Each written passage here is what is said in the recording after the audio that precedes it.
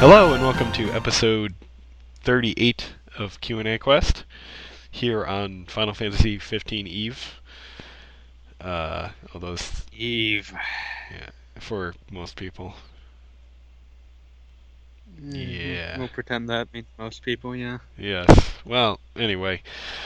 So this is going to be a relatively brief episode because we are somewhat light on questions, and I'm also getting over a bad cold, so my voice will likely not hold out for super long. So we're going to put that to the test. Yes, most likely, because when we say, let's do a short episode, that rarely ever happens. I don't think it's ever happened, actually. It has not. I think when we were running with like the original idea to do like half an hour episodes, that lasted for a bit, and then we did some longer ones that people liked, and then we were kind of, that was like the end of it. And then both of us are already prone to just absurd verbosity. So. Yeah, so that put the end to that. Alright, so Budai asks, is it odd that Dragon Quest XI is getting a console and portable version? Do you feel this has anything to do with Western markets or just Square trying to push Japanese fans into buying a PS4? It's probably much more the latter. They don't care about the West for Dragon Quest. Like, they might localize the Dragon Quests, like they like to occasionally, but it's also a situation where it's like they wouldn't commission a much more expensive version for the sake of the West on a franchise the West doesn't care about. Yeah, it seems to me like they're trying to hit every possible fan in Japan, I guess, because it's supposed to come out for the Switch too, so they're kind of, I guess they're trying to jump in on that as well. I'm just gonna buy that version. Can I just buy that version? Yeah. Can I just buy a Switch now? Can you do that? It's probably going to get NES Classic Edition. Oh my god, what if they put out Final Fantasy 15 on the Switch? Shut up. Oh my god. Can't get it on anything right now because... Alright. Hey, viewers, pay attention to my Twitter feed if you want to see what happens when someone is irritated and having to discuss with customer service what release day delivery means. I've done that before. Oh, a brief aside. I've done that before, and like the best I could do is get them to apologize. And they're like, "We're sorry for." I don't want to make some poor customer service drone apologize. I want them to refund me the money I paid for the speedy shipping that they didn't do. Yeah, seriously. But I went through the whole thing, and they like apologized profusely for the delay, and then it just showed up on release day, and I felt bad. I'm gonna give them until tomorrow. If it's a problem with their website, I will be shocked that they're that disorganized. But yeah, let's not go into this because it's not relevant to people's interests. Well, I mean, it can be sometimes because I don't think we're the only ones that have ever run into this. It happens. Certainly not, but people don't want to hear about my particular issues. Sure. But yeah, in general, sometimes things like that work out, sometimes they don't.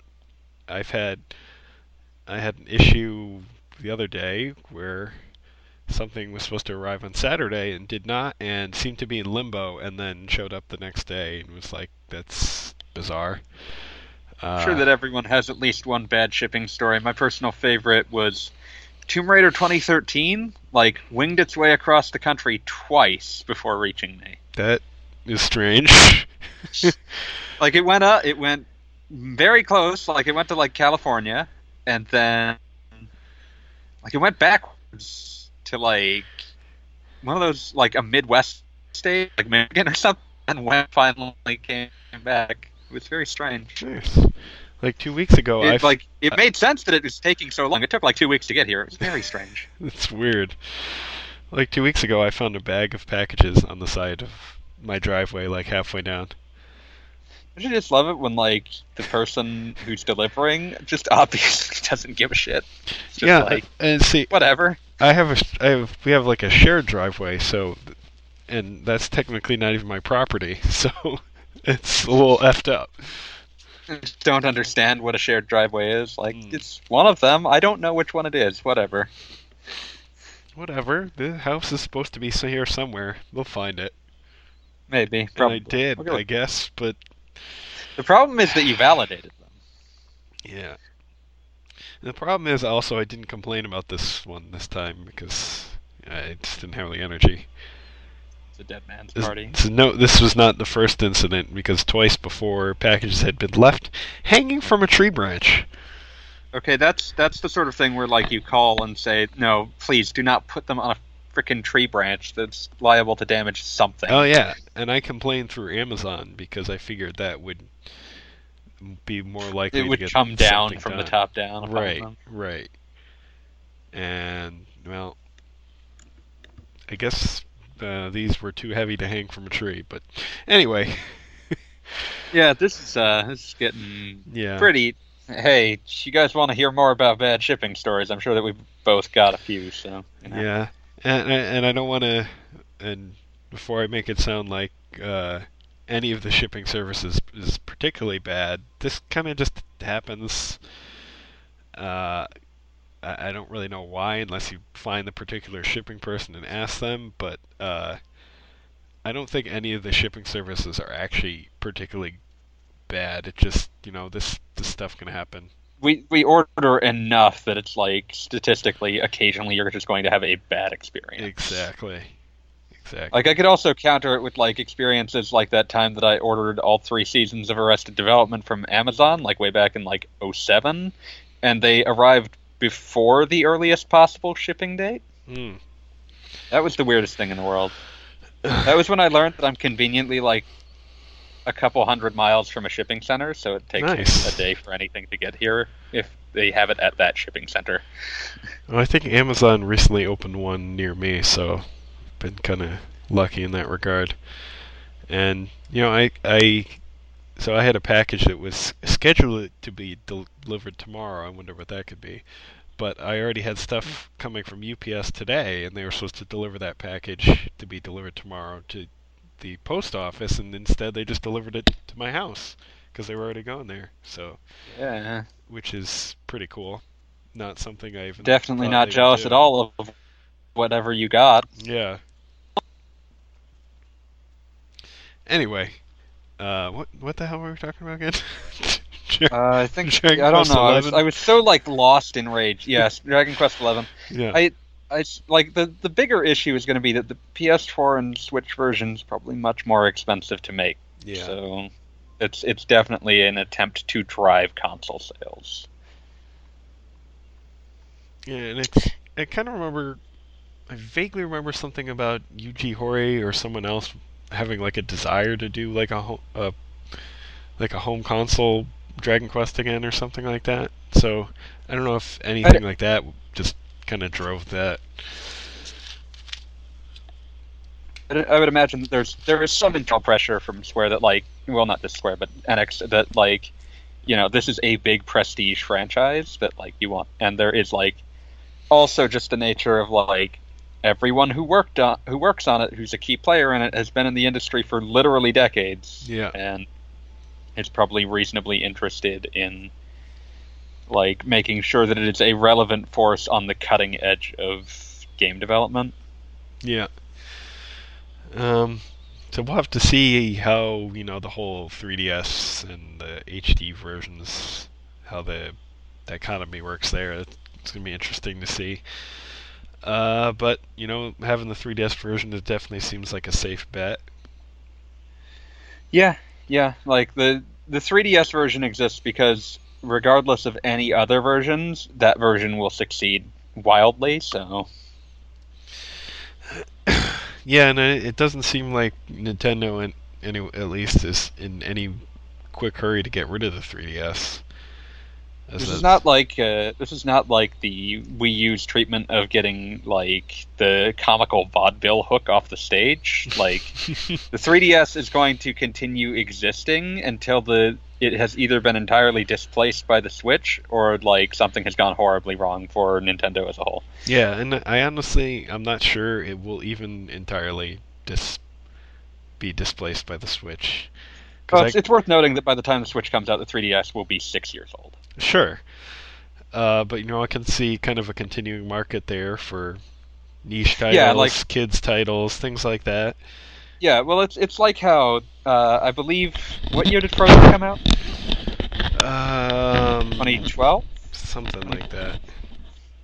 One of the 10 best-selling games of the year in America in 2013 was the DS version. Yeah, that would make sense. It's one of those situations where it's like those that system will likely persist in like fire sale cheap form for at least a few more years. Yeah. And like we'll see, it's really just a question of like what developers stick with it and which ones move on to other systems. Yeah. Do they go mobile? Do they go Switch? Do they go console? Yeah, it's just So the 3DS version is probably the version they consider to be the primary version, and the other two are them like trying to like make sure that their other titles will have healthier platforms to launch on. Yeah. And you know, kind of looking at the future of portable gaming in general, it seems kind of a little up in the air. You know, we got the Switch, which is nice. The 3DS will last for a little bit longer, and it's kind of, you know, if the Switch doesn't necessarily catch on, you know, where does it go from there? Are we all going to have to if the suck Switch it doesn't up catch if the Switch mobile doesn't catch phone? on if the Switch doesn't catch on, like, it's phones forever in terms of portable gaming. You know, grumble. Yeah, like, please purchase something with a button so that I can not have to play things that have no buttons that make me feel like garbage every time I'm playing on them. Save the buttons. Or I guess make a phone with buttons.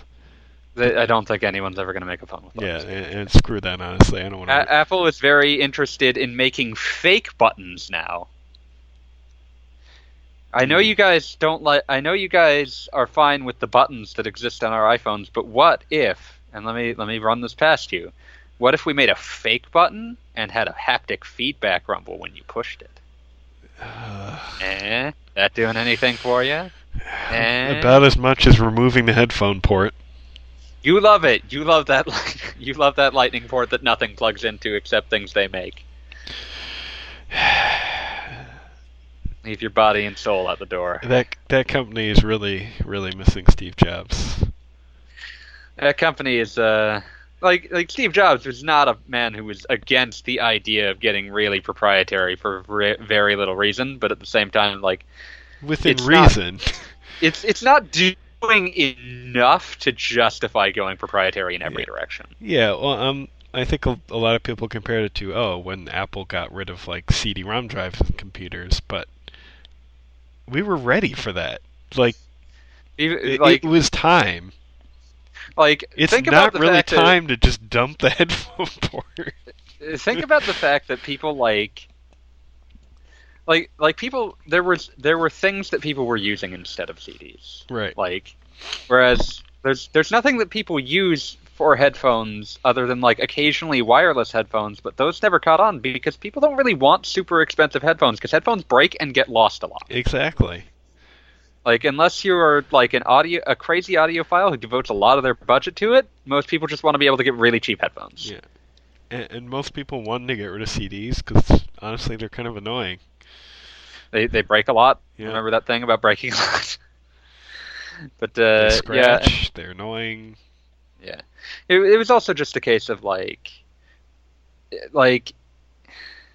we've been moving towards digital for that sort of thing for a long time, and the PC space has been moving towards that much faster than anything else. Right. It's like think about like just even the way that like the Blu-ray quote unquote won the HD format wars, but only in the sense that it was a physical format that lost to the existence of digital formats.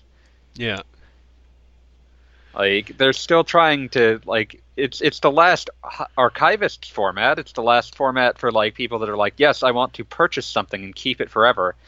But, like, name a human being that, like, isn't into media as a whole who's buying 4K Blu-rays. I Yeah. don't know. And Yeah. honestly, most Blu-rays, it's like, it includes DVD, Blu-ray, and digital. Yeah, like, it's a situation where it's like Trojan Horse, like, if you're going to sell a physical copy, sell in as many formats as possible, including a digital one, so that it's like, they'll buy it for one of them. It doesn't matter which. It honestly kind of seems like it's just saying, please buy this package. Please purchase this movie in some fashion. Yes. Like, it almost exists just because, like, and this is the issue that I think, like, digital is going to run into, and we have gone so far afield with this question, I'm sorry. It's fine.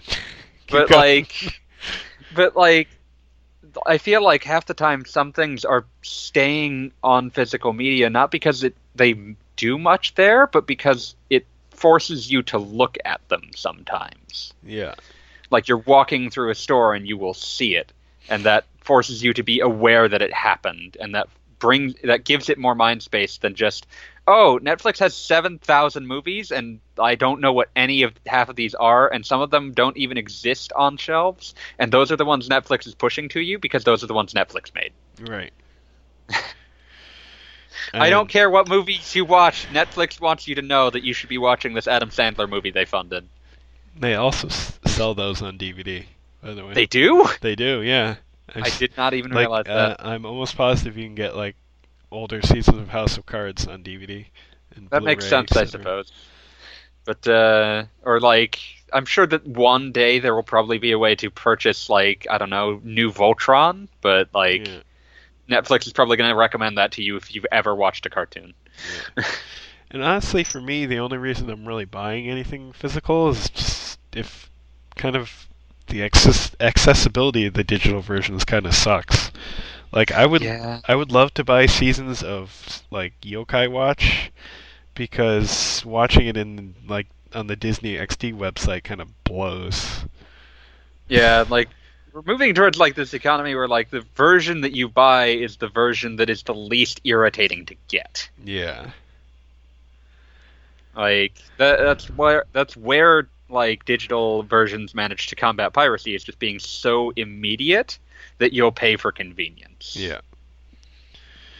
I think one show I really like having on digital is and without any commercials or any other annoyances, is Adventure Time, because they're like, grab your friend. they're very short. They're like 12-minute episodes, yeah. And that's really nice to have, like, on Amazon streaming, because you can just fire up an episode, watch it real quick. Yeah, it's not something like, immediacy behooves short form media, because it's just like, the whole point of this is I'm not devoting a lot of time to it, so it shouldn't take me long to boot it up. Exactly. It's like, the other thing I think that keeps me attached to physical media at this point is just, like, all of my consoles have 500 gigabyte hard drives. A game on them is usually 50 gigabytes before anything to do with all of the ludicrously sized patches that are applied on top of it. So it's just a case of, like, I would like to be able to install it from a disk where it'll take 20 minutes instead of, like, downloading it again, in which case it'll take 2 hours. Yeah. And that's really the problem with the Vita for me, is, there's been a lot of digital-only games. It's like, that has extremely limited storage space. So I think the largest thing you can do is you can import a 64 gig SD card for quote unquote SD card for, like, the single most, like, exorbitant price imaginable. I think that 64 gigs is going to cost you like $100. Yeah, and most of the games are not small, so like the bonus to Vita games is that they are usually smaller than console games, but they're still usually at least 3 or 4 gigs. Yeah. And, like, at that point, it's just like, oh my god. Like, I have a 16 gigabyte stick. I'm not buying a bigger one. They're too expensive. They're, like, kind of hard to get hold of nowadays. Like, you're going to have to actually go scouting for one, and it's going to have to be at a specialty retailer, and you're going to pay way too much for it. Like, I'm going to go look at what the cost of an actual 64 gig SD card is. Yeah.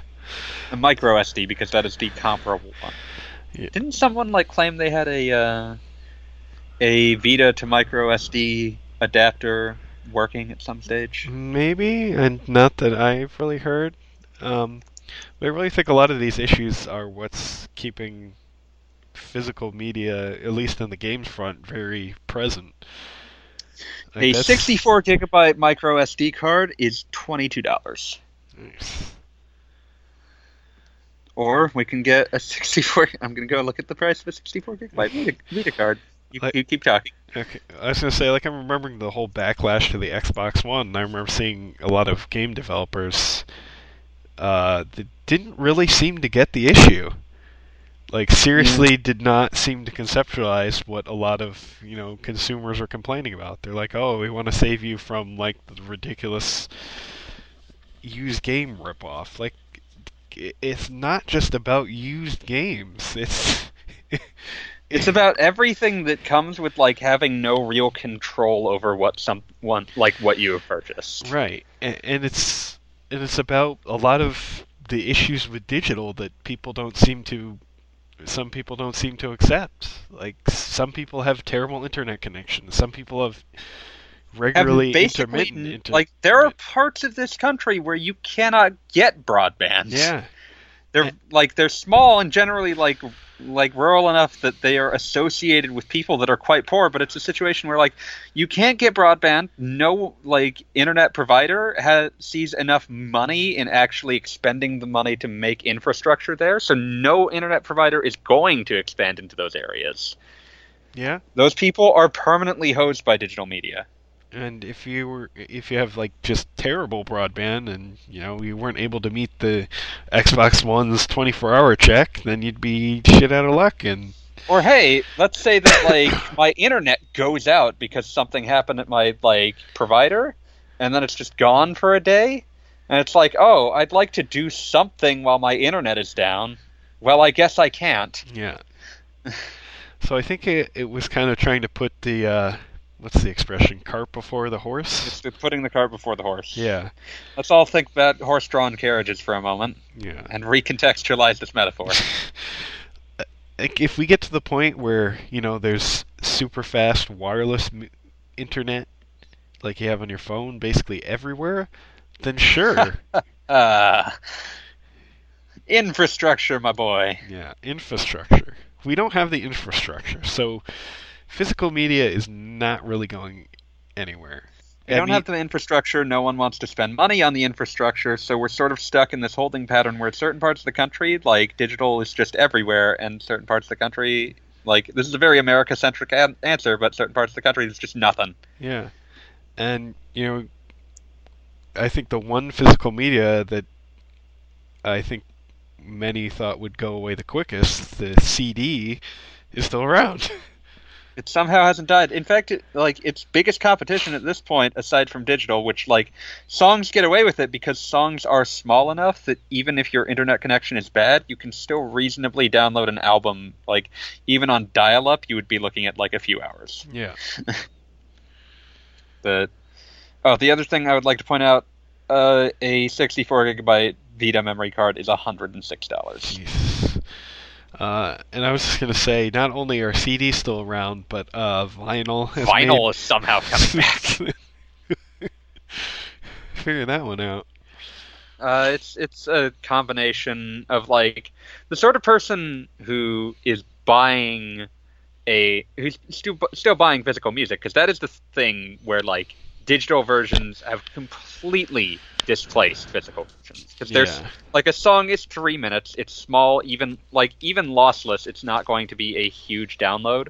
People don't usually download albums, they download songs, so no matter how bad your internet connection is, you can still probably download a song.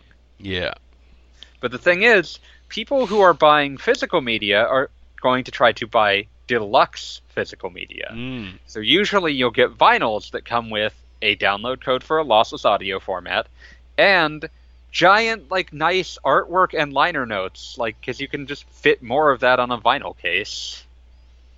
Like, if you want the nice album art, if you want, like, the version of the album that, because of the nature of how vinyl works, you can't physically make certain, like, people that are really into, like, audio tend to get really pissed off about, I'm trying to remember what the term for it is, but, like, essentially the crunching of audio together so that, like, it all fits in a fairly uniform amount of loudness. Yeah. Like, people, it's not physically possible to do that to a vinyl. Dynamic range, that is the phrase. The loss of dynamic range. But yeah, like that's one of the other reasons that like audiophiles, self-described audiophiles, tend to go for vinyl. But yeah, it's one of those things where it's a multitude of factors, but it is interesting to see the resurgence of what was well and truly a dead format for a long time. Yeah. But it is instructive to note that like a dead format came back. But it wasn't. But there's a lot of dead formats that won't be coming back, haven't come back, and won't be coming back. Like you're never going to see another 4-track player. And no, I don't mean an 8-track player. I mean a 4-track player. So what you're saying is we won't see new games on NES carts? You will from boutique publishers. Hmm. I mean, like people still manufacture NES games occasionally just because they can. Like I remember like 6 or so years ago there's like Battle Kid and the Fortress of Terror. Nice. They made actual NES carts of that. Speaking of which, I was just going to say that like retro physical copies of games seem to be pretty chic right now. Yeah, there's a horrifying like bubble going on with those. Like just I'm not sure when or if the bubble will burst outside of like an actual like monetary recession that forces people to just stop spending that kind of money on something that frivolous. But and I say this as someone who collects a lot of frivolous objects, but let's be real, like the most frivolous thing is really old video games. Yeah, it really is. But like, you know, there's like let's all talk about the poor U.S. TurboGrafx collectors that are trying to all source the 5 copies of Magical Chase. You know about this, Wheels? No. So Magical Chase is one of, if not the last things, that TTI, the company that was sort of spun off from NEC and NEC's American branch to market the Turbo in its waning years. One of the last games they released on like HuCard. It's a cute little shooter. In Japan, it's pretty rare. You'll be running like $100. In America, for a boxed copy, you're running over $1,000. Jesus. Like, because it's the last game that most people that are trying to collect every TurboGrafx game need. It's like, oh, one of those like 7 box copies of Magical Chase that's floating around. Nice. But like even games that by all rights aren't terribly rare, because of the existence of like this belief in like, oh, old games become rare, there is like this willingness to just sort of slowly elevate the prices of even things that shouldn't actually be that hard to find. Like I remember hearing about some guy that bought like every Game Boy copy of Rampart he could, and like just sort of like watched as they slowly got more expensive, even though Rampart is not a hard game to get hold of. Like, he started and they were like $4. He stopped and they were about $20. Interesting. It's just like there is this assumption that like, oh, it's old, it's probably hard to get. I'll pay this eBay price. I want it. Give me this weird old Game Boy game. It's not even Euphoria. You don't even know. Sorry, we went far afield with the question and just talked about the ephemera of physical media. Yeah, that's fine. It's all good. All right, it's all good. All right, let me see what other questions we got here. We got something from Gaijin. Oh, good.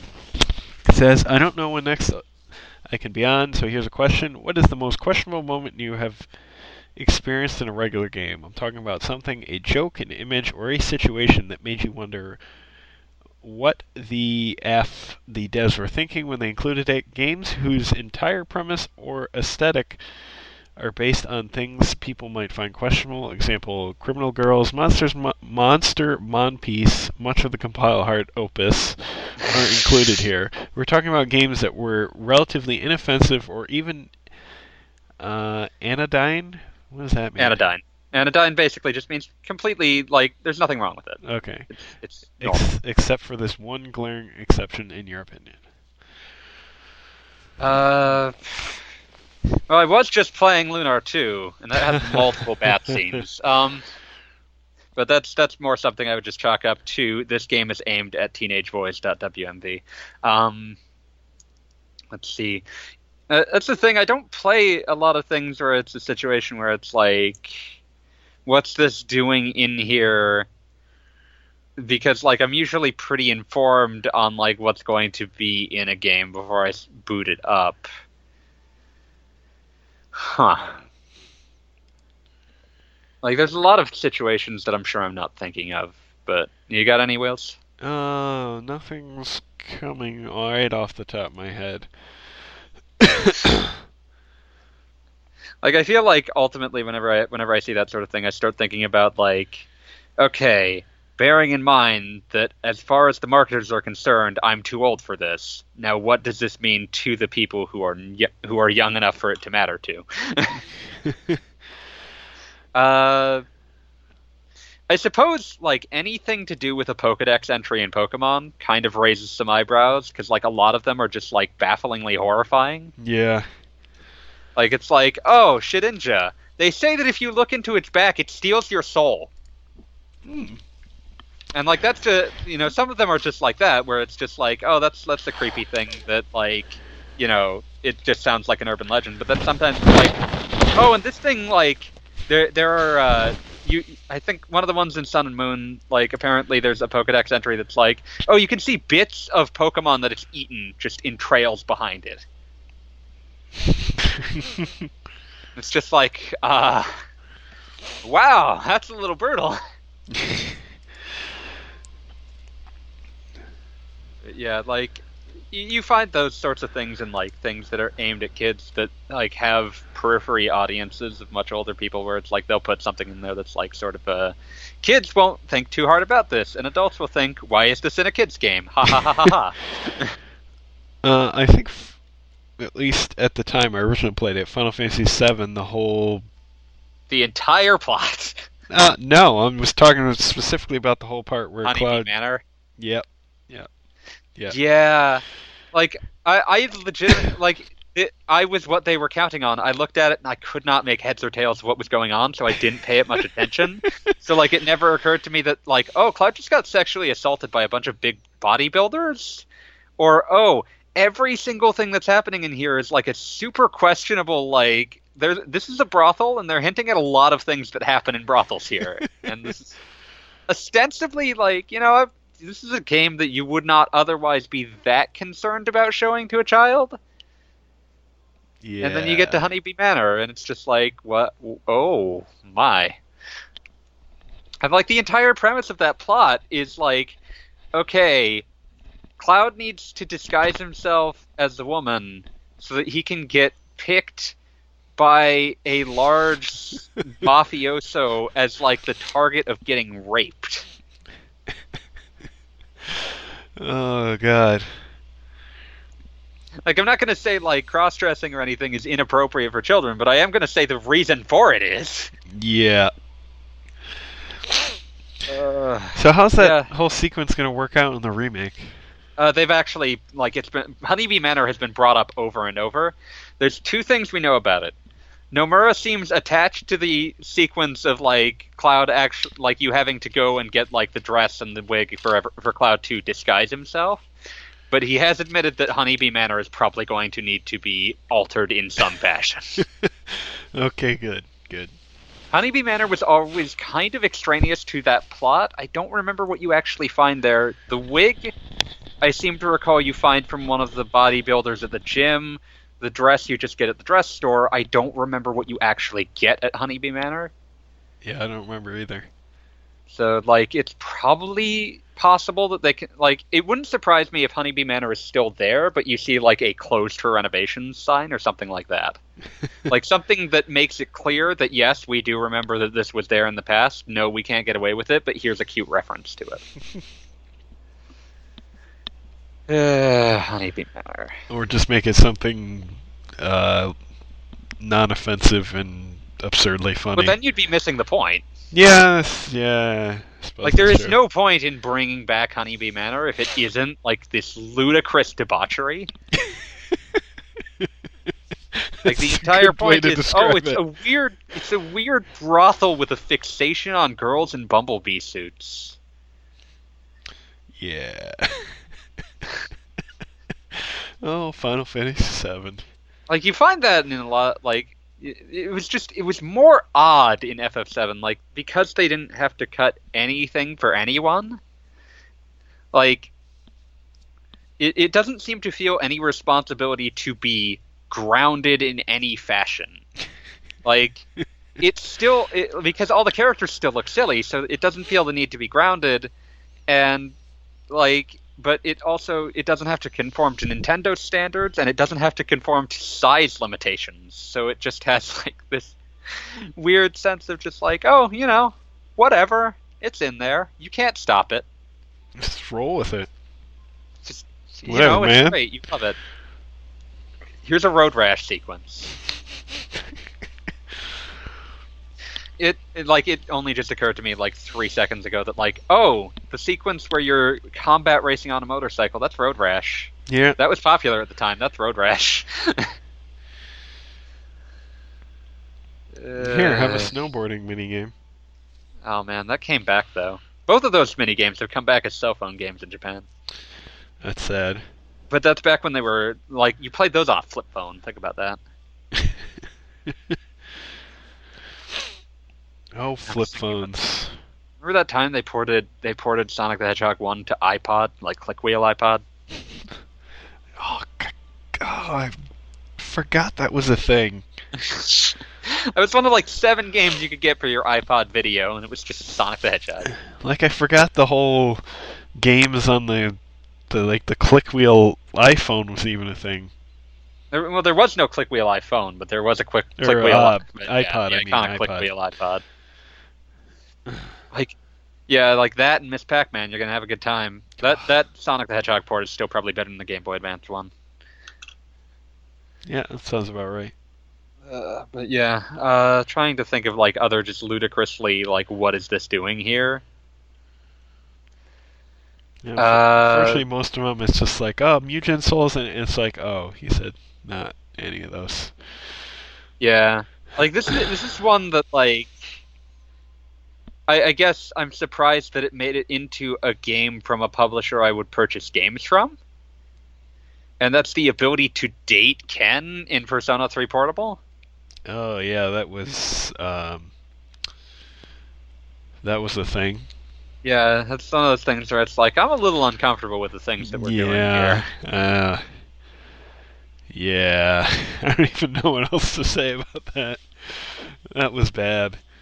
Yeah, that was one of those things where it's like, Persona 3 deals with a lot of like subjects, so like you expect a lot of things, but like adding that was just like, didn't expect that to be in there. I figured there would be kind of Link. I didn't expect that to be the conclusion that it took. Yeah. Yeah. So yeah, that's another one where it's like the game is, full of themes. I just didn't expect it to contain that one. Yeah.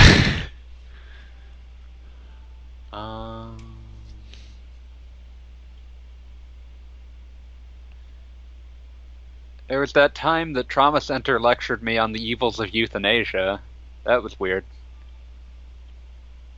Yeah, that sounds pretty weird.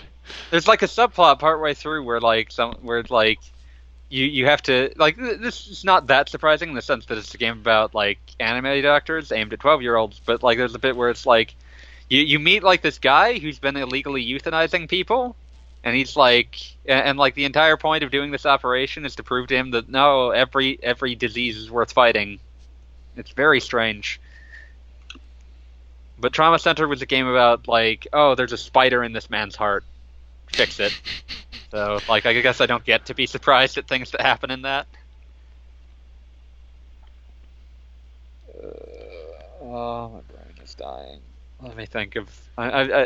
You improvise. Stretch. I'm gonna think. Well, I'm gonna use an Idea Factory game anyway. So, there's this game called. Crap! What the hell was even the name? Hyper Devotion Noir. Oh, Hyper Devotion Noir, Goddess Blackheart. Yeah. So Why do I know this? Kill me. I don't Please. know. Why do you know that? I've never played You it. should Why do know I that. Why do I know what that name is? I don't know. Kill me. So this game it's a turn-based strategy game. Yeah. It's actually a really good turn-based strategy game. 'Cause Yeah, it's made by this Sting. was Sting related. But the whole plot essentially revolves around finding excuses to get into situations where they can create absurd, sexually charged images based on the main characters. That doesn't surprise me. It's Hyperdimension. Yeah, no, it doesn't surprise. It just It still bothered you. the lengths it went to, like the turns and the stretches it went to do this was just absurd. Like there was an actual main plot, and it just went like off on random tangents, just because it's like it's time for another I suppose for the more surprise random here. nonsense. I suppose the surprise here is that they felt the need to attach a strategy RPG to that. Yeah, I guess. Yeah. Like in that sense, it's like it seems like you're hitting conflicting audiences because like you get like I'm sure that there is an audience that hits that cross section, but it seems like you're actually repelling the other like the other two parts of that Venn diagram because like people that just want the like weird silly pictures are going to be kind of irritated by the long complex strategy battles, and the people that just want the long complex strategy battles are going to be wondering what the garbage in between them is. Yeah. But it's like that happens a lot. I'm trying to think. Like I had something on the tip of my tongue where I was just like, what is this doing here? I suppose the Japanese version of Fate's like face rubbing is just like, what is this here for? I don't quite get it. Yeah. But I didn't actually play that, so I don't get to complain. Well, I played Fates, but I didn't play the I Japanese did version. play it, and I can tell you, I have no fucking idea. Excuse the Like, language, but It's not an interesting facet. We've complained about this too much in the past to really go back to that well, but it's still one of those things where it's like, what is this doing here? yeah, I don't get it. I think it's worth going back to complaints of it because it makes no sense. It serves no purpose. It's super tedious. It doesn't really it doesn't work for the people that would want that, and it doesn't because it's super you're not doing much, and it doesn't. Yeah, And really that would definitely fit this because that's another thing that shocked me. Like it makes it's not even like tantalizing. Like I thought the whole point was for it to be kind of frottage. Something, right? Something. Yeah. And it just is and then not. it's like no, you're actually supposed to poke that woman's earring. Yeah, and it's honestly one of the worst. I've called it this before, and I fully stand by the statement. It is the worst mini game I've ever seen produced by Nintendo. And I've played Mario Party games. Oh man, Wheels wins by doing absolutely nothing. It's just, it's oh my god. Yeah. I guess in terms of inappropriateness. Oh, I suppose. Oh, I know what matches this. The entire experience of playing Sonic 2006. Everything to do with that game's plot because it's so absurdly misguided, and everyone listening to this knows what I'm talking about already, or is blissfully ignorant, and I don't want to go too far into it. Don't Google it if you don't know. Do not Google it. Run away. But it's just it's so I'm allowing it into this discussion because it seems like it wants an RPG plot. Yeah. But it also wants to still be Sonic. And it doesn't know how to reconcile these two ambitions and fails miserably like every other aspect of that video game. Here's another one. That ridiculous scene in Castlevania Lords of Shadow 2. Oh, God. There's so many scenes you could be talking about. I'm talking about the one where you're forced to off somebody for no real apparently good reason. That happens a lot, man. You could be It's talking about anyone at this point. it's like early on, and you have to like kill a woman or something because he's like Oh, ravenous and hungry. because he's tired and old Dracula. He needs to drink blood.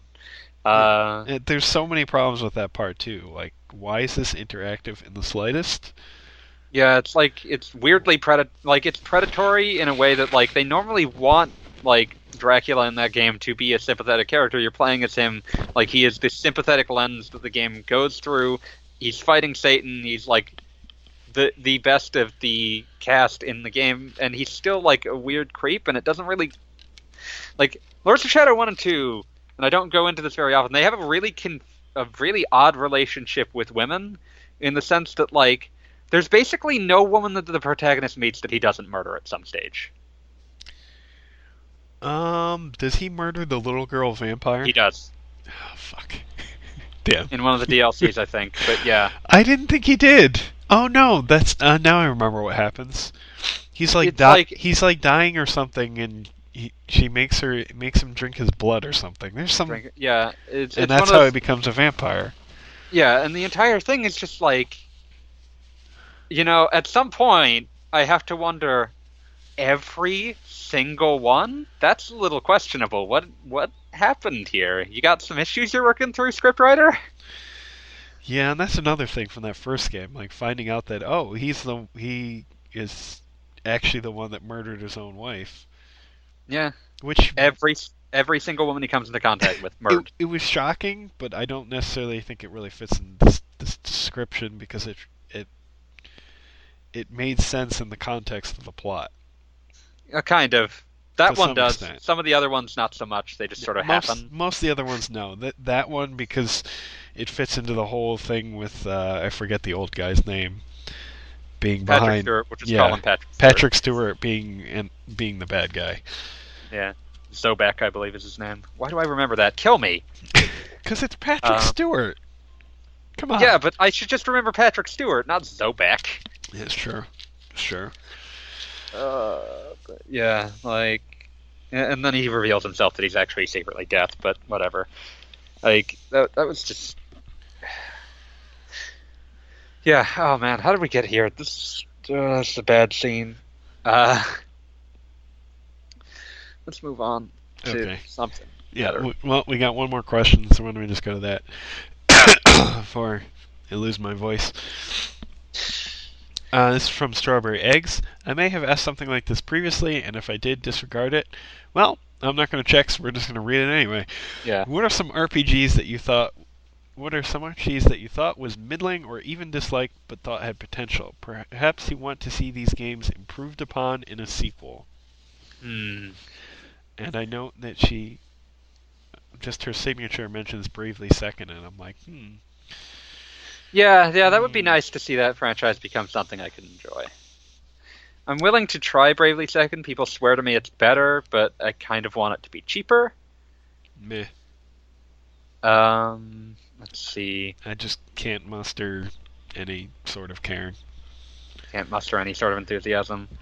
No. I want a game. I want them to make games that are good. Okay, but let's not turn this into a default. Everyone knows what we think of this. I want an actual sequel to Four Heroes of Light instead of. All right, let's move on. Well, that is actually within scope though, because it's like it's a game that's interesting and it does some things right, but I think it could be improved by a sequel. Yeah, I mean, I really love that game, but it definitely could use some improvements. Like the class system was way too rigid. Like having to use certain classes and kind of the limited nature. A very FF3 sort of class. Yeah, and the limited nature to upgrading classes. So I would love to see a sequel that kind of hewed more towards FF5. That could be something pretty awesome. Yeah.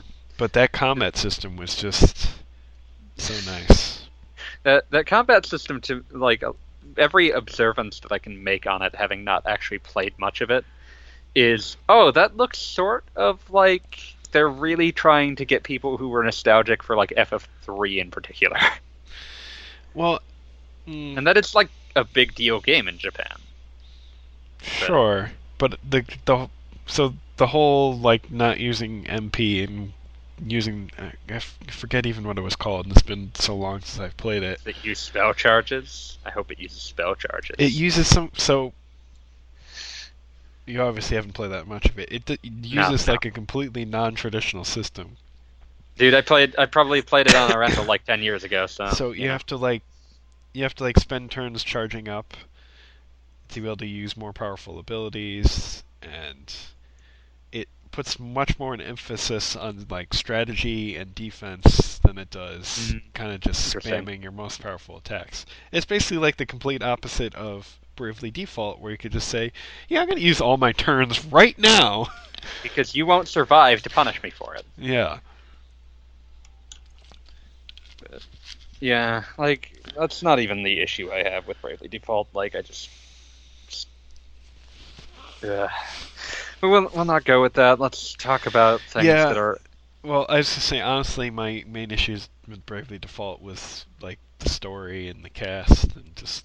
Yeah, I just hate everyone that opens their mouth. I hate everyone that opens their mouth, and it's got a Tails skit system, as if I want to hear them talk more.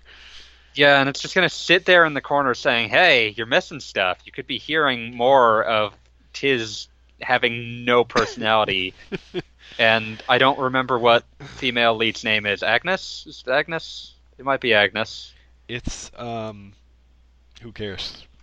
And you can listen to Ring a Bell having the one personality trait, and that personality trait is pervert.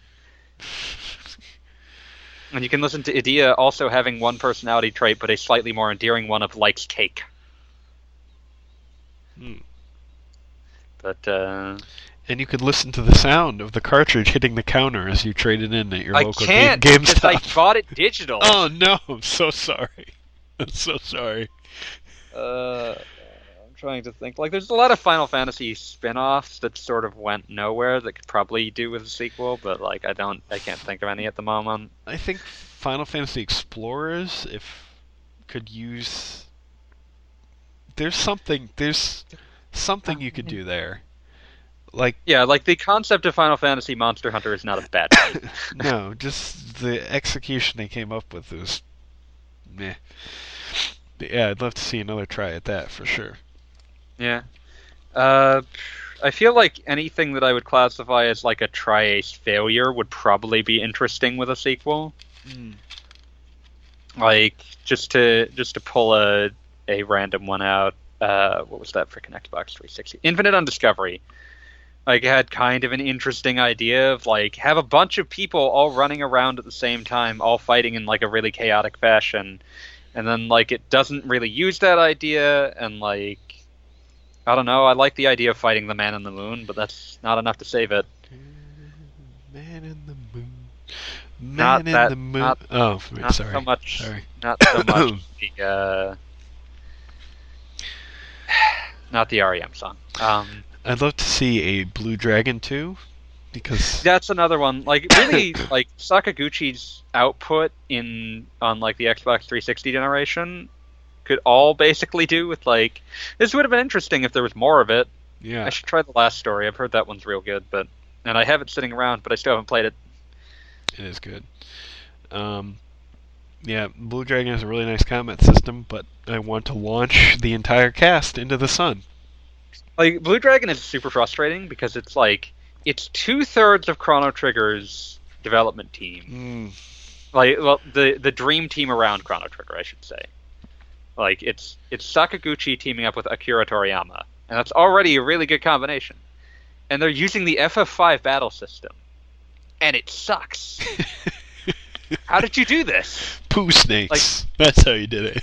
Snakes. That's not even the problem. The poo snakes are probably one of the best parts of the game. Yeah, like, the monsters are not the problem. The music is not the problem. It's just, like, the game just doesn't come together in a way, like, it doesn't have the immediacy and snap of, like, earlier, of, like, the SNES era where they're, like, having to, okay, we can't just let this in, we can't leave this in just because we made it. Right. And that's like, I had a friend link me to like a Shmupulations translation. Check out Shmupulations if you want to read like interviews from Japanese developers from back when these games were new and germane. but uh, like they talked about apparently like cutting things out of Chrono Trigger that were basically done, like the infamous one, Singing Mountain, because that track is on the official soundtrack, but the dungeon is not in the game. And it was like, it wasn't just space constraints, although that was definitely a problem, because like they were having to deal with wanting to make all sorts of stuff, but also having to deal with Yuji Hoри's verbose writing style. But like the thing about it was that like they cut stuff out because it was like there was a point in the game's development where they were like, maybe they contemplated the idea of cutting it down so much to the marrow that you could finish it in 8 hours. And like that was an interesting like experiment, because it like forced them to cut out, to really evaluate, is this good enough to keep? We made it, but is it actually worth the time we spent on it, and does it contribute to the final product? And like Blue Dragon never really asks that question, and I think that's what makes it fail. Yeah. Well, and just going back to it, the main cast blows. At least main cast blows. Part of the reason they blow is because all the situations they're in, they're just being boring rather than like cutting them down to a really obvious like archetype. Every character in Chrono Trigger or F5 is cut down to a very specific archetype. But there is one particular character in Blue Dragon that put into any situation whatsoever makes you want to rip your hair out. Are you thinking of the yellow guy, or is he the main character? No, I am thinking of the yellow guy. Of course you're thinking of the yellow guy. You hate him. He is... But every RPG has a mascot character. It's just that in Chrono Trigger, it's Frog. Yeah, he's the worst mascot character ever. I know, I'm just saying, conceptually, the problem is that, like, they didn't come up with a strong thing for him other than, is the yellow guy. Shouts a lot. No, it's just... No. Looks like he's wearing a strainer on his head. If they did a sequel, the mascot character should be... a poo snake. A poo snake with Maro Maro on a pike. Wow.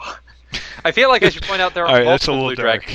There are multiple Blue Dragon quote-unquote sequels/remakes. We don't speak of those. You don't want to talk about Blue Dragon Awakened Shadow? We don't speak of those. You don't want to talk about Blue Dragon Plus? No. That was made by Artoon. They were probably made by Artoon. Let's talk about Artoon's illustrious output. Oh, God. You want to talk about Pokemon Channel? What is that? You know what? I'm going to do this. We're going to talk about this. Pokemon Channel is a game. It's essentially the spiritual sequel to Hey You Pikachu, but less interactive. What the hell is Hey You Pikachu? Hey You Pikachu was an N64 game where you shouted at Pikachu and Pikachu didn't listen. That sounds like that. Oh, God. All right. So like it was microphone activated. Pokemon Channel is a game where you watch Pikachu watch incredibly repetitive daytime TV. But where's the gameplay? There isn't. What? Occasionally, Pikachu steals your money to order garbage off the TV. But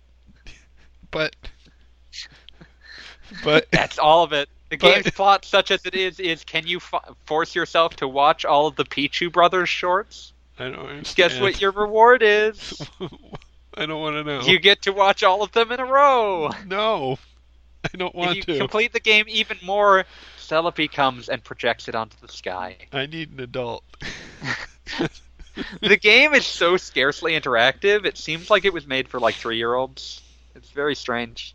Like, that would make sense, except that they sort of, like, they tried to sell it to Pokemon fans in, like, Japan and Europe because, like, fully completing it in Japan and Europe allowed you to transfer a Celebi to Ruby and Sapphire. And it's like, I can't,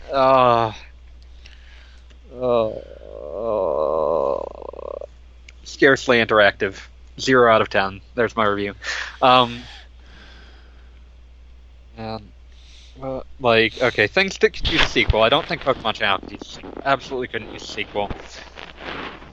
I don't know. I played scads of like RPGs on the PS1 where it was like, you're almost there, and then you just completely punted it.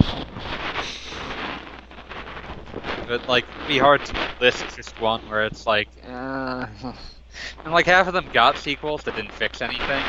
Yeah. Like that's also the thing, is that like mentally my brain is straining out anything that got a sequel, and the sequel sucked too. Because like sometimes it'll be like this entire franchise is teetering on the edge of being good, and then like it's just clinging to one or two bad ideas that make it basically unplayable to me. I would probably play any game with roguelike elements if they removed the roguelike elements. I'm that guy. It's a dead man's party. I would play a sequel to Lunar Dragon Song that plays like Lunar 1 and 2 instead of like Lunar Dragon Song. That's code for I would play a new Lunar game. I would play a version of Grandia Extreme where the characters weren't the worst in the world. Because Grandia Extreme is almost good. Like, that game is Grandia's battle system in a dungeon crawl makes sense, except for everything about everything that they added alongside it. Minus Mark Hamill's voice acting. But not everyone else's. Everyone else's is garbage. It's a dead man's party.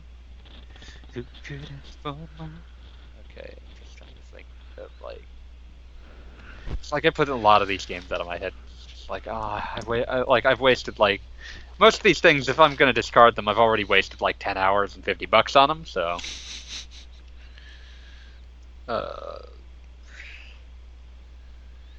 It's a dead man's party. You could ask for... What you been playing, Wheels? I'll still keep thinking about this. Pokemon Moon. How's that going for you? I'm jealous. Good. And I just beat Pokemon X as well. Yeah, you finally got around to it. Yeah. It's the first Pokemon game I've beaten in quite a while, and I enjoyed it. Decades. Yeah. Yeah. I enjoyed it quite a lot. So. Let's see. Yeah. I'd be playing FF15 if I had it.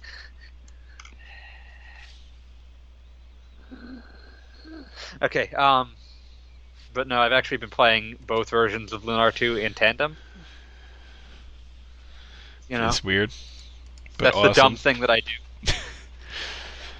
Like, oh, I need to play all of these. I can't just play one thing. It has to be, like, a series of things. I have to pretend to myself that I'm writing some sort of academic paper about the very minute differences, because Lunar 2, both versions are pretty similar. Like, really similar. Yeah. No, I do some stuff like that too. Like I bought a bunch of Sonic the Hedgehog games, except I'm actually playing all those. At least all of those are like 2 hours long. True. Both versions of Lunar 2 are like 30. Ugh. I just finished. I'm just about to finish the first disc of Lunar 2 on PS1, and I'm Another copy of Skyrim. Oh man. You don't even like that. Gotta give it another shot. I have to give it the old college list. Why didn't you just get the Switch version? Because we don't even know if that's actually going to happen. We do. They've said it's happening. I thought they poo-pooed it. Like, Todd Howard sure didn't act like this. Like, I was reading an interview on Glixel, which is a news site by a guy who has always done good sites in the past. John Davison, one of my favorite writers about video games ever.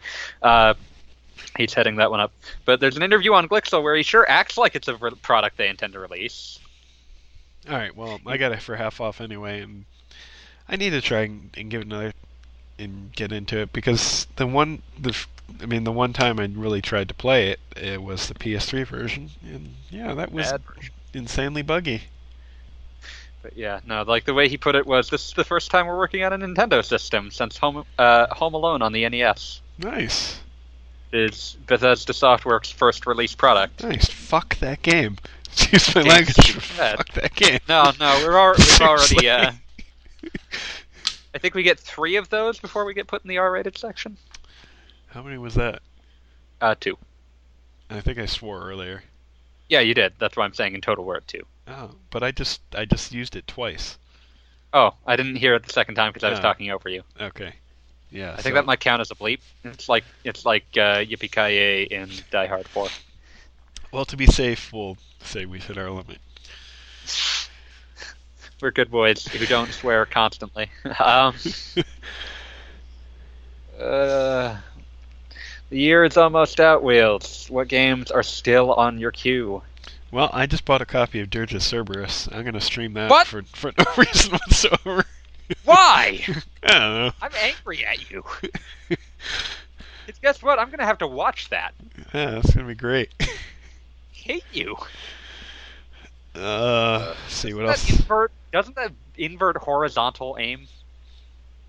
You That's how you can tell it was made by monsters. You can use the normal aim. Okay, that's It may default. than It may default to inverse, but yeah, you can use normal aim. sad to say that that's better than I thought. Got Shantae coming up soon. I think Yeah, that's here. the last major release, other than some random 3DS titles like Mario Maker and Yoshi's Island. Yoshi and Poochie's Woolly World is February. Is it February? I thought that was well, whatever. So yeah, Mario Maker. I feel like there's something else I'm missing. I'm getting Dead Rising 4. I need that. Yeah, I'll probably try that at some point. Probably not till the new year. But I'll have it. We can play it together. I feel like some game that we never thought was going to come out. The Last Guardian. Yeah. I don't know whether I care. Like, I feel like I have to play it because it's been so long. Yeah. I have a feeling it's going to be good. I have a feeling it's going to be disappointing if you've actively been waiting for it. Yeah. It's like, I have not really been actively waiting for it. It's just like... Yeah. I literally needs... gave up on it coming out, 3 years ago, so... I think at the very least it'll be interesting, because although, looking back at my time with Shadow of Colossus, the game made me feel like the worst human being. It was interesting. It was the intended feeling. It's true, which is... I don't really know how to feel about that. I have a tendency to sort of, feel a bit like... Media's intent is to touch your emotions, but I feel like any situation where a game gave me no choice and then yells at me for what its objectives told me to do, and that I had no other choice other than turn off the game I paid money for, I feel a little cheated. You don't get to lecture me about that. You didn't give me options. I can see that viewpoint, but it feels like kind of the intended purpose was to play on the whole idea that you fire up a video game and you're the good guy, and you don't really question it. The problem is that game, I guess for me, and the issue that I had was that to me it felt so nakedly obvious that the Colossi weren't doing anything, and because I had no connection to Wander, or I don't remember if the girl has any sort of official name that she's referred to as. I think she does, but I can't recall what it is because the game basically never says it. Because I felt no connection to him, I just yeah, look at this asshole.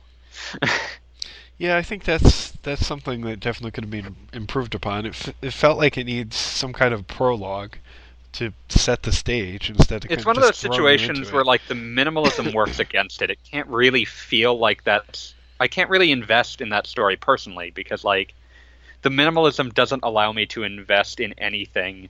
And it's so nakedly obvious that you kill one of these things and the game does this long dramatic pan as this majestic creature is wiped from the face of the earth, this unique being that will never appear again. And it's just oh, yeah, that's... You want me to feel awful, and I'm sad that thing died, but at the same time it's you didn't give me a choice in this.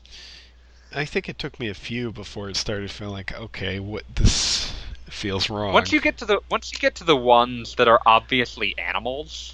Yeah. Where it's oh, you basically just stabbed a goat in the head. Hope you feel good about that, bro. I think there's at least a first few where it's just oh, this relatively creepy looking monster. Yeah. It kind of hit me too early, I guess. So it was just yeah, I know where this is going. I know how this ends. Like I'm getting my orders from Space Satan. But yeah. Yeah, I could see. It's a good idea. It just the execution is not as good as it could have been. Like it's supposed to be a fable, but like trying to wrap the player in that morality tale doesn't really feel like it works for me. I guess part of it is also like I was the guy that really liked Eco, that was looking forward to Eco before it came out, loved Eco with every fiber of my being, and then like was disappointed because Shadow of the Colossus to me wasn't as good as Eco. I still need to play Eco. Like the thing that frustrates me, because I am that hipster, is that like whenever Eco and Shadow of the Colossus comes up, people complain about, oh, the combat in Eco is terrible, and it's like it's not supposed to be great. It's supposed to be like a little boy waving a stick at some shadows. Yeah. But at the same time, like there's tons of stuff in Shadow of the Colossus that is bad on purpose. Like there's tons of aspects of Wander's controls that are stilted on purpose. Aggro is difficult to control on purpose, but no one like goes after that game for like, man, these controls are bad on purpose. Yeah. Sorry, that was just me ranting. No, that's okay. It's I think in criticism I see things like that a lot. Just kind of hypocrisy, really. It's just one of those things where it's like, and I can understand if you say like, this is like it's fine because I enjoy the rest enough to not care, but at the same time to act like the flaw doesn't exist in the thing that you're excusing it from is a little like off-putting. Yeah. And I'm sure that I will hypocritically like do that hundreds of times before the day I die, but it's something that I notice when it's a situation where I care deeply about it. I think a lot of people do it, and cognitive probably dissonance. like some of us do. Sometimes it's unconsciously done. There's probably a word for this kind of cognitive dissonance, but I don't know what it is. I don't know. I think it's just a thing where in a game that you really like, it's easier for you to spot why something is the way it is, and it's okay that it's the way it is. So, I'm assuming people that don't necessarily like Eco kind of miss why. I forget what you said. The issues with people. The combat is bad, and it's bad because it's supposed to be. Right. So they kind of miss that. Oh, that's the intent, and they like Shadow of the Colossus, and they recognize why some things are the way it is. So I think it's just when a game resonates with us, it's part of the reason is because you end up looking at it more holistically rather than seeing individual parts of it as flawed. Right. But hey, and the other true final game forever of this year, the one that you have and I do not, and let's not dance around it. 15 something? Yeah, one of the Final Fantasy Versus 13, I believe. The 15th coming. Is that what they're calling it now? I remember that in one of the old trailers. Okay then, sure, let's do that. It looks really in the good. one where they announced that it was no longer called Versus 13. Oh yeah, I forgot about that. Yeah. That was in that. It's such a weird statement. That's such an Englishy statement. Yeah. But yeah, real excited. Very looks real good. I like it looks like it has a lot of heart, and that's what I feel like I've been missing for a while. I beat a boss, and one of the characters asked in a dry voice, "Anyone dead?" That's really good. Yeah. I'm excited. I can't wait to start. My brain is dying. Yeah, it's finally out. Finally back to kick some tail. It's been a long time coming, and I think we should just end in talking about kind of the long journey to this game. If you want, I've been tracking this game since its announcement. Like, if you want, I can give you a too long discussion. Since 2006? 2005, bro. Was it 2005? Holy fuck! I'm pretty sure it was announced in 2005. Yeah, the thing that always comes to my mind is I really wonder when actual development started. Like, we have fairly concrete accent. We have fairly concrete answers on that. When was it? So the game's development started in the wake of Kingdom Hearts 2. Like, it's the original team for Versus 13 was the Kingdom Hearts 2 team. Okay. And it was going to be an action RPG, and like that's what those early trailers reflected. It was going to be a PS3 game. It's only going to be related to 13 in the sense that like the same cosmology related to it, and it was going to be a PS3 exclusive action RPG and like it was going to stay that way to appease people who were very upset about Japanese honor and Final Fantasy 13. Is that a real problem? Are you serious? People were like the joke I was making was like the guy the infamous like NeoGAF poster that screamed about how if you know nothing about Japanese honor and Japanese people will not accept Final Fantasy 13 coming out on 2 different platforms. Let's talk about how Final Fantasy 1 came out on both the NES and MSX.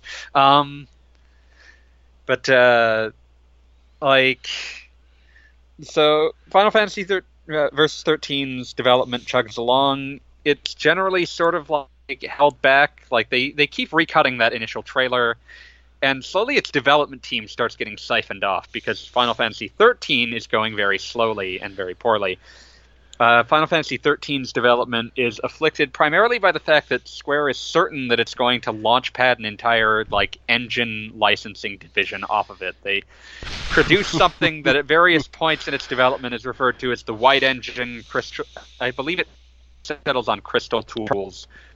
And that was the engine that initially, I believe it powers Dragon Quest X, I believe it powers Final Fantasy XIV, and it powers Final Fantasy XIII, and it powers basically nothing else. Because by the time they finished making the engine, they realized that it wasn't actually that useful for making anything else. It wasn't really designed to make anything else. But, like, they ran into issues with the engine, like, because that engine was also supposed to power Versus 13. So, naturally, they ran into issues with the engine. By the time that Final Fantasy 13 became obviously way behind schedule, because, like, when it was announced, it was supposed to come out, like, a year later. And that would have been, like, 2007. Like, early in the PS3's lifetime. It didn't come out until, like, 2010. The game's obviously not fit to ship. Like, they start pulling people off of every other team they can imagine, and eventually the Versus 13 development team is dissolved sometime in 2007. And there's no progress on Versus 13 for years and years at that point. Like, because they're all working on other things. Like, there's, like, Nomura goes off to go work on, like, a bunch of Kingdom Hearts spin-offs, like World Ends With You, that sort of thing, because, like, well, what am I going to do? And so the Versus 13 team just sort of, like, gets dissolved into the 13 team. There's an infamous, like, post-mortem at, like, one of the GDCs where Motomu Toriyama just sort of talks about how 13 had tons and tons of artists just making stuff because they had a vague idea of what kinds of things that the Crystal Tools could do, and they had tons and tons of people working on it trying to make stuff that they could use in the final game for whenever they were ready to stitch it together. And then they had no idea how the game was going to play. And so the thing that finally forced them to decide, okay, how does Final Fantasy 13 play, is Square saying, no, you're going to put a demo of this on the Advent Children Complete Blu-ray release. There has to be some gameplay by that point. And so they, like, were forced to look at what they had and stitch together a game based off of that. So from about 2007 to 2010, there's no one working on it. Then in early 2011-ish, they start, like, putting a new team together to work on Final Fantasy Versus 13 again. And just as they're starting to work on it, they're realizing this console generation is almost over. And the engine we were going to make this in is useless. Let's just move it over. Let's just start working under the assumption we'll be moving to new consoles. So they start working on their Versus 13 action RPG for next generation systems, with, like, I don't know what engine they were using at that point. Like, the final version uses, like, various parts of the Luminous engine that Square has made itself and Unreal Engine 4. And they just start working on it. Like, okay, what concepts are we keeping? What concepts are we not keeping? They kept a fair bit.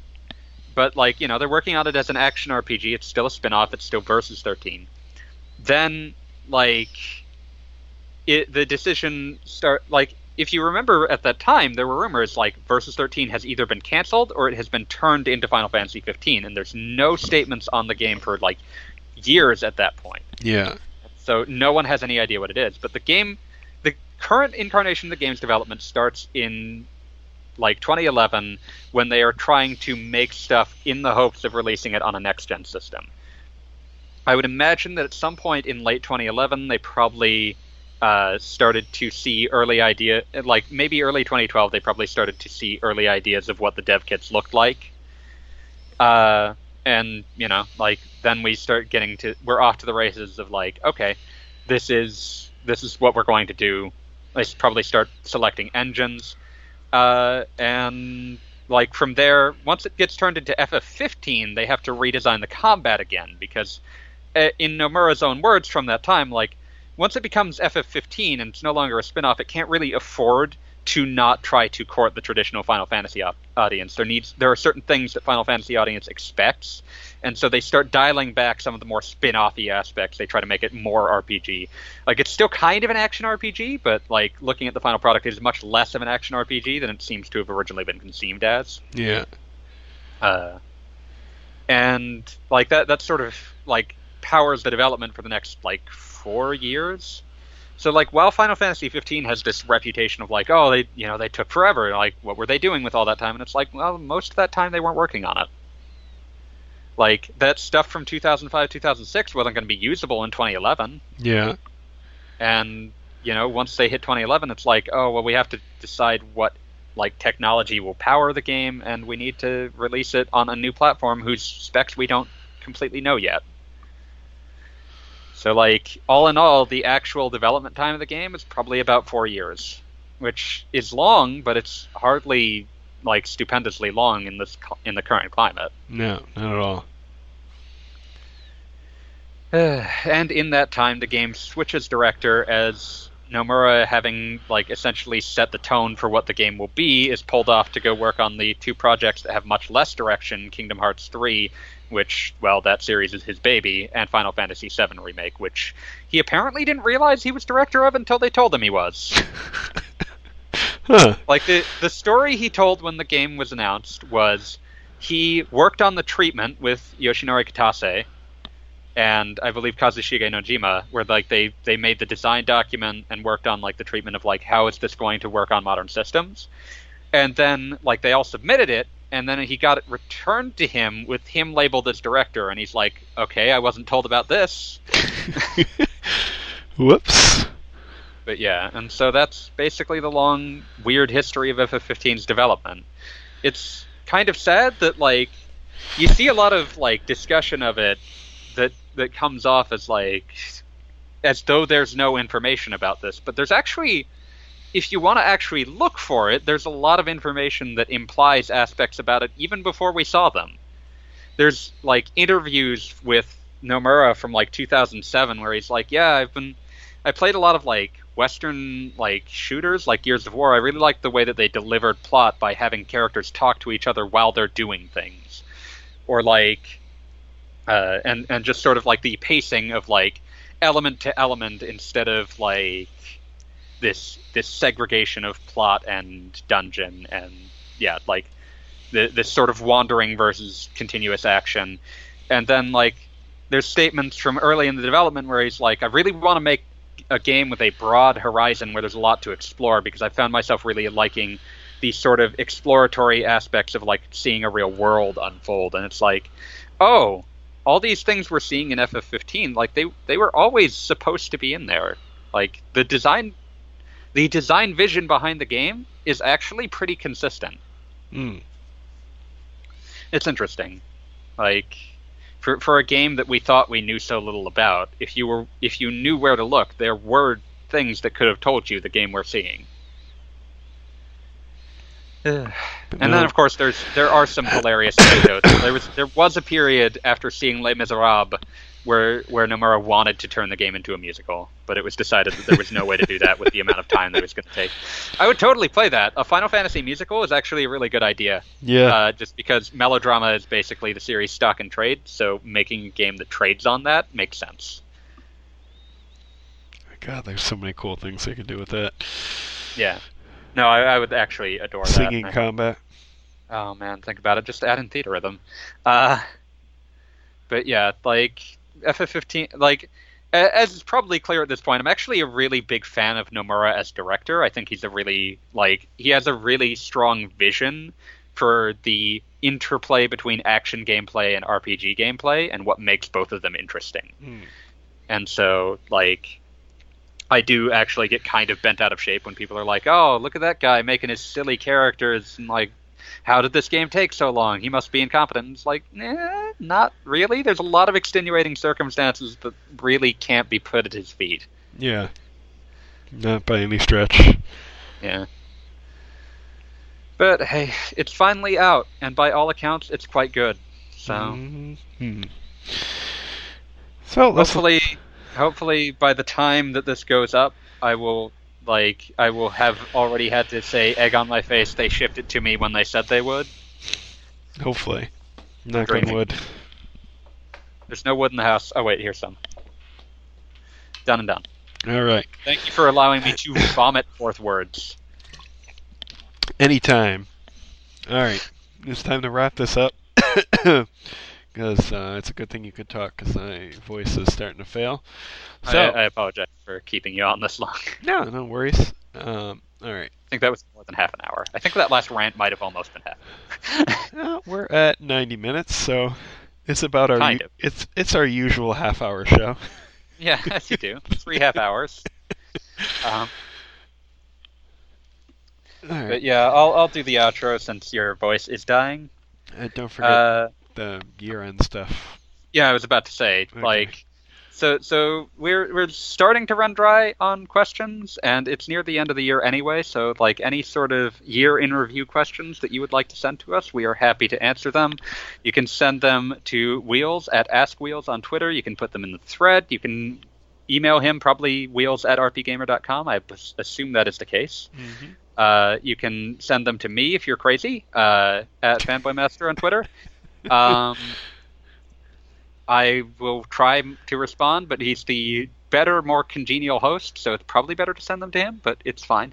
We're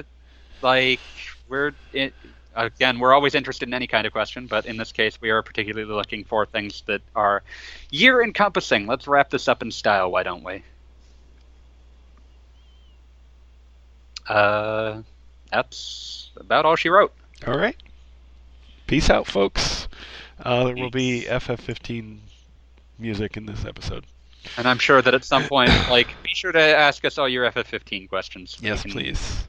I'm sure we'll want to talk about it. And Pokemon Sun Moon as well, for sure. Yeah, Sun Moon. Yeah. Or Pokemon in general. I'm a big Pokemon fan. Yeah. I like the Pocket Monsters. And, yes, this is my request. If you know how to destroy a Lucario, please tell me, because I cannot beat my sister's Y team. Please help me. Someone who's good at the economy, please help me, buddy. Yes. My family is dying. How do I destroy Lucario? Help me. Spend less money on candles. No. Okay, I hope that people who read @Drill will understand this. All right.